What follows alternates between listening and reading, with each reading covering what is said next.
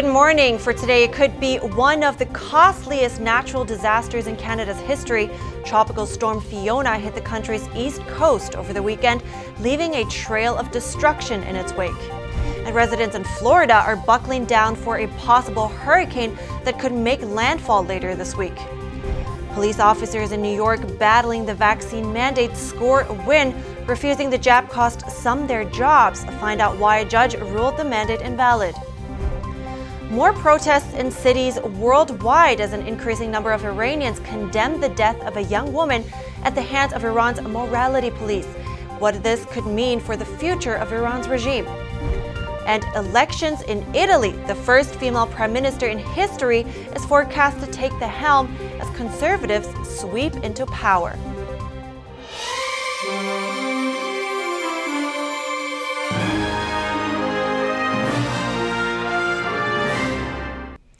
Happy Monday, everyone. I'm Evelyn Lee, still by myself, as you can see, but Kevin will be back tomorrow. But in the meantime, we're starting today's program with Eastern Canada. A natural disaster there. Powerful storm Fiona hit the country's east coast Saturday. Hurricane-force winds and torrential rain forced evacuations, knocked out power, and destroyed homes. NTD's Jeremy Sandberg has more on the devastation and response. The Canadian Hurricane Centre says it may be the lowest pressure storm to hit land in the country's history. It's the most surreal experience of my life. Never seen anything like it. The hurricane was downgraded to a tropical storm Friday. Residents in Port aux Basques, Newfoundland, described the storm as pure chaos. Winds reached up to 106 miles per hour. Yeah, we watched a house over here just completely get ripped off its foundation by a wave. And there was actually a house behind me, right where we're standing, and that's completely gone now, and we watched that one just disappear. Police say one 73-year-old woman from Port aux Basques died during the storm, tragically swept out to sea. Over 20 homes in the small town were destroyed. More than 200 people were left needing shelter. Hundreds of thousands of residents across Nova Scotia, Prince Edward Island, Newfoundland, Quebec, and New Brunswick were left without power. This is not an effort that's going to happen in a day. This is an effort that's not going to happen in weeks. This could be months. Despite the trail of destruction left in its wake, no serious injuries or deaths were reported in Nova Scotia. Officials say that's a result of residents heeding repeated warnings. The damage is pretty heartbreaking, but what I would say is it's a testament to Nova Scotians and their preparedness. Debris, toppled trees and power lines, and washed out roads were a common sight in many communities. Damage assessment and cleanup efforts are now underway. Canadian Prime Minister Justin Trudeau says the armed forces will be deployed to help, and that the government has approved federal assistance for Nova Scotia. Around 100 troops are heading to Prince Edward Island after the province requested federal support. Officials say in some cases it would take weeks before essential services are fully restored. Jeremy Sandberg, NTD News. And another storm is coming. Officials in Florida urged residents of vulnerable coastal regions to prepare for Tropical Storm Ian, which was upgraded to a Category 1 hurricane this morning. Ian is going to be a large and powerful hurricane in the eastern Gulf of Mexico and spread its impacts over a large portion of the Florida peninsula. It's important to point out to folks that the path of this is still uncertain. The impacts will be broad throughout the state of Florida. Make preparations now, and also anticipate that in certain areas of the state, if you are in a very vulnerable area, there may even be evacuations that are issued. Governor Ron DeSantis declared a state of emergency for all of Florida this weekend, which is an upgrade from Friday's declaration covering 24 counties. Meanwhile, many residents and local businesses began making their own preparations. They were stocking up on food and water and protecting their homes. Tropical Storm Ian was barreling toward western Cuba as of yesterday. Forecasters expect it to soak the Caribbean island with heavy rainfall and trigger storm surges. The storm could begin hitting southern Florida today in the evening or tomorrow morning. And New York police officers scored a big win in their fight against the city's COVID vaccine mandate on Friday. A New York Supreme Court judge has ruled the mandate invalid. The judge ordered the reinstatement of all those who were fired or put on leave for not complying with the mandate.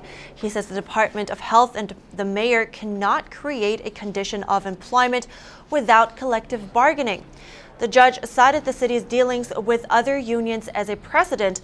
The city plans to appeal the ruling. That would freeze the court's decision until the appeal is heard. The ruling comes just days after Mayor Eric Adams said he was lifting the city's vaccine mandate for the private business sector on November 1st. And a major update from Arizona. The state will no longer allow abortions. The only exemption will be in cases where the mother's life is at risk. The ruling came down from an Arizona Superior Court judge on Friday. A previous injunction barred the enforcement of Arizona's abortion ban. The ban was put in place in 1902. The state's attorney general requested the injunction to be lifted. The judge says there is no legal basis for the injunction now that Roe v. Wade has been overruled. Arizona's attorney general praised the ruling. He says it provides clarity and uniformity on the issue. The ruling takes effect immediately. Clinics statewide will have to stop providing the procedure to avoid criminal charges against doctors and other medical workers. Anyone convicted could face 2 to 5 years in prison. Planned Parenthood and 2 other large providers say they're halting abortions. And in other news, clashes between protesters and police broke out in several countries over the weekend. Demonstrators condemned the death of a young woman at the hands of Iran's so-called morality police. Protesters are calling to overthrow Iran's regime. Here's Kos Temenes with more. Protesters gathered in the hundreds outside the Iranian embassy in London on Sunday. The demonstrations were triggered by the death of a young woman, Mahsa Amini, while detained by Iran's so-called morality police. British police jostled with demonstrators as they blocked the road to the embassy, which appeared to earlier have had red paint thrown at it. Officers detained at least 1 protester. Meanwhile, protests over Mahsa Amini's death have spread across nearly 50 cities, towns and villages in Iran. Iranian state TV has suggested that at least 41 protesters and police have been killed since the protests began on September 17th. Protesters tore down posters of the supreme leader of the Iranian regime, Ayatollah Ali Khamenei, and late leader Ayatollah Khomeini, shouting death to the dictator. Iranians around the world are angry at the regime. Iranians living in Greece cut their hair and set fire to a headscarf on Saturday during a demonstration. I don't want to follow this terrorist and dictator regime, and I'm here to support my people because they don't have voice. Demonstrations also ensued in front of the White House on Saturday. The protest was orchestrated by the Organization of Iranian American Communities, or OIAC. The OIAC calls for the overthrow of Iran's clerical leaders and fought alongside Saddam's forces in the Iran-Iraq War in the 1980s. And it is a test of the international community to stand with the people of Iran. Our message to the White House is to stand with the people of Iran, reject the Iranian regime, and recognize the Iranian people's rights to overthrow this regime. Further protests happened in Canada on Saturday, where members of Canada's Iranian community urged the Canadian PM to refuse to engage with Iran's leaders. Kos Temenes, NTD News. SpaceX CEO Elon Musk said on Twitter Friday that he is activating Starlink. It was in response to a tweet from Secretary of State Antony Blinken. He says the U.S. is taking action to advance internet freedom for the Iranian people. And Starlink is a satellite system that could provide that internet access with a small satellite receiver. Over in Italy, Italy is set to have its first female prime minister. Conservative Giorgia Meloni. Early results indicate that her Brothers of Italy topped the polls with 26% of the vote in yesterday's election. Here's NTD's Daniel Monahan. The victory by the Brothers of Italy has propelled an alliance of conservative parties to clear majorities in both houses of parliament. They won just over 4% at the last general election in 2018.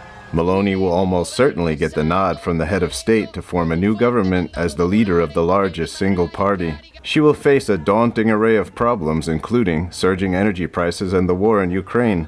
In a victory speech, Meloni said, "When this night is over, we must remember that we are not at the end point. We are at the starting point. It is from tomorrow that we must prove our worth." The rapid rise in her fortunes is intricately tied to the transformation of Brothers of Italy. It has quickly moved out of the background and into the mainstream. Friends and critics alike say the surge in support is largely due to the steely determination of Meloni. She won her first local election at 21 and became Italy's youngest ever minister at the age of 31. Meloni compares her party to the U.S. Republican Party and Britain's Conservative Party. Patriotism and traditional family values are exalted while woke political correctness and global elites are denounced. She has expressed her fondness for natural families and is critical of the LGBT lobby and gender ideology. She has also expressed her disdain for the violence of Islam. She supports safer borders and strives to put a stop to mass immigration. Her ascent is especially notable considering her humble background. She was brought up by a single mother in a working-class district of the Italian capital. Her father abandoned them after her birth. Her tough style of speaking draws comparisons in the Italian press to former British Prime Minister Margaret Thatcher. Some critics have called the party far-right. Daniel Monahan, NTD News. Japan will hold a state funeral for former Prime Minister Shinzo Abe on Tuesday, tomorrow. Preparations were underway today around the Nippon Budokan Arena in central Tokyo. Police officers were on patrol as construction workers assembled stages outside the venue. 6,000 guests and 190 foreign delegations are expected to attend. Abe's assassination in July touched off a series of revelations about ties between lawmakers in the ruling Liberal Democratic Party he once led and the Unification Church, an organization critics call a cult. Abe was not a member of the church. Vice President Kamala Harris arrived in Tokyo on Monday for the funeral on a 3-day tour in Japan and South Korea. She will discuss a partnership on Taiwan security issues with Japan's Prime Minister Kishida. And coming up, thousands of home buyers in China are living in unfinished buildings. The apartments with no utilities are being called rotten tail buildings. And North Korea fires a ballistic missile off its east coast just ahead of joint U.S. and South Korean military drills. Find out what Japan and South Korea have to say in response after the break.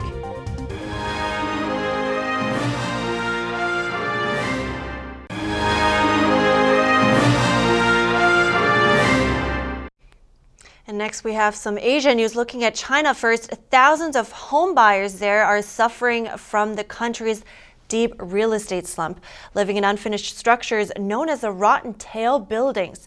They usually have no electricity, no running water, elevators that do not work, and sometimes no sewage system.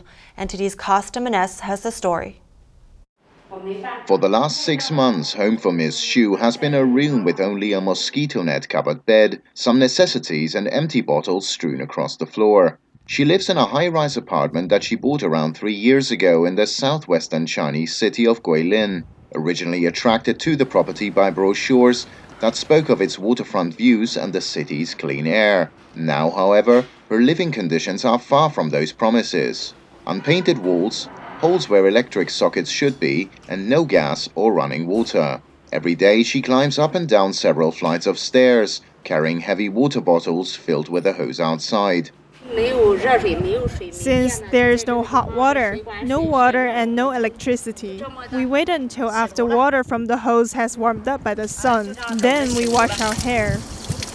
Xu bought her a 2-bedroom apartment in early 2019 for around $60,000, just about a year after its developer started construction. In June 2020, the same real estate hit the headlines after a court accused its parent company of illegal fundraising. It seized $48 million worth of its properties, including a number of flats where Xu lives.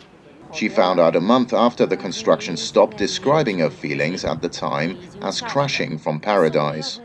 All the family's efforts were invested in this house, but I didn't expect the building to be rotten. She said her son and her husband, who live far away in the northern province of Hebei, blame her for their financial predicament and no longer speak to her. She has nowhere to go but her unfinished apartment and hopes the Guilin government will step in to help her predicament.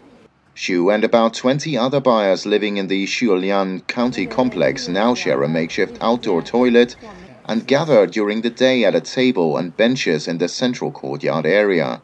They are part of a movement of homebuyers around China who have moved into what they call rotting apartments. Some with hope to pressure developers and authorities to complete them, some out of financial necessity.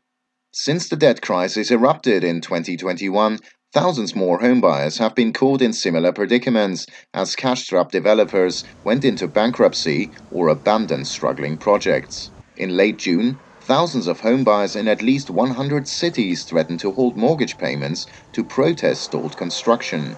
Pre-sales have become standard practice in China. In 2021, 87% of new homes in the country were sold while still under construction. A 90-year-old Catholic cardinal and 5 others stood trial in Hong Kong on Monday. They are being charged for failing to register a humanitarian relief fund.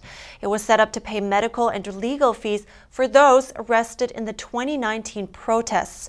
Cardinal Joseph Zen is a retired bishop of Hong Kong. He was first arrested in May with other trustees of the now-defunct fund, including singer-actress Denise Ho. They were arrested on suspicion of colluding with foreign forces to endanger China's national security. Colluding with foreign forces is a common allegation by the Chinese regime, which now controls Hong Kong. The accused have not yet been charged with any national security-related charges. The case will mainly center around whether the fund is considered an organization that is required to register and when the fund was established. All have pleaded not guilty. If convicted, they face a fine of around $1,200 with no jail time. Cardinal Zen is a longtime supporter of human rights in Hong Kong. Tokyo and Seoul have denounced Pyongyang for threatening peace in the region. North Korea had fired a ballistic missile off its east coast early on Sunday. The launch came just ahead of joint U.S.-South Korean military drills and a visit to the region by Vice President Kamala Harris. Here's the story. South Korea's military said it was a single short-range ballistic missile fired from near the Daecheon area of North Pyongan province just before 7 a.m. local time. Seoul called the launch an act of grave provocation and held an emergency National Security Council meeting to discuss response measures. Japan's defense minister Yasukazu Hamada told reporters, including cruise missiles, this was the North's 19th launch this year. He said Pyongyang's missile testing is taking place at an unprecedented pace, adding, quote, "To do this as the Ukraine invasion unfolds is unforgivable." The last time North Korea carried out such a launch was in early June, when it fired 8 short-range ballistic missiles in one day. South Korea's Yonhap news agency reported on Saturday that the North may also be preparing to test a submarine-launched ballistic missile, citing the South's military. And South Korean President Yoon Suk-yeol called media reports on a hot mic incident untrue today. This after he was caught cursing following a brief chat with President Biden in New York last week. His press secretary dismissed the allegations, saying Yoon was referring to the South Korean parliament without mentioning Biden. Yoon says such reports that are, in his words, different from the facts would threaten to damage relations with the United States, and that the South Korea and U.S. alliance is essential. After al-Qaeda leader Ayman al-Zawahiri was killed in a U.S. drone strike, a photo was released of President Biden and CIA Director William Burns with a wooden box. The content of the box is now on display at the CIA Museum. NTD's Flinders Kingsley tells us more. The museum has added a model of al-Zawahiri's safe house where he was living at the time of his death. The model was used to brief President Biden about the leader's whereabouts before the drone strike was ordered. The addition is significant because items in the CIA museum traditionally take decades to declassify, while the model was used by intelligence officers just weeks prior. The CIA museum, located at the Virginia headquarters, is not open to the public and is reserved for employees and guests. However, the museum allowed access to journalists leading up to its 75th anniversary. The agency is using the museum to engage its history with the public, inviting lawmakers, officers, and foreign officials, among others. Although the number of guests allowed access to this museum is, as you might expect, classified. The model of al-Zawahiri's home depicts a 5-story house with 3 partially covered balconies. 7 stars are hung by the display to commemorate the 7 lost in a suicide attack during investigations to find the Al-Qaeda leader. Flinders Kingsley, NTD News. And next, we have French people jumping off mountains in the French Alps. But that's hardly the craziest thing happening in the Flying Carnival.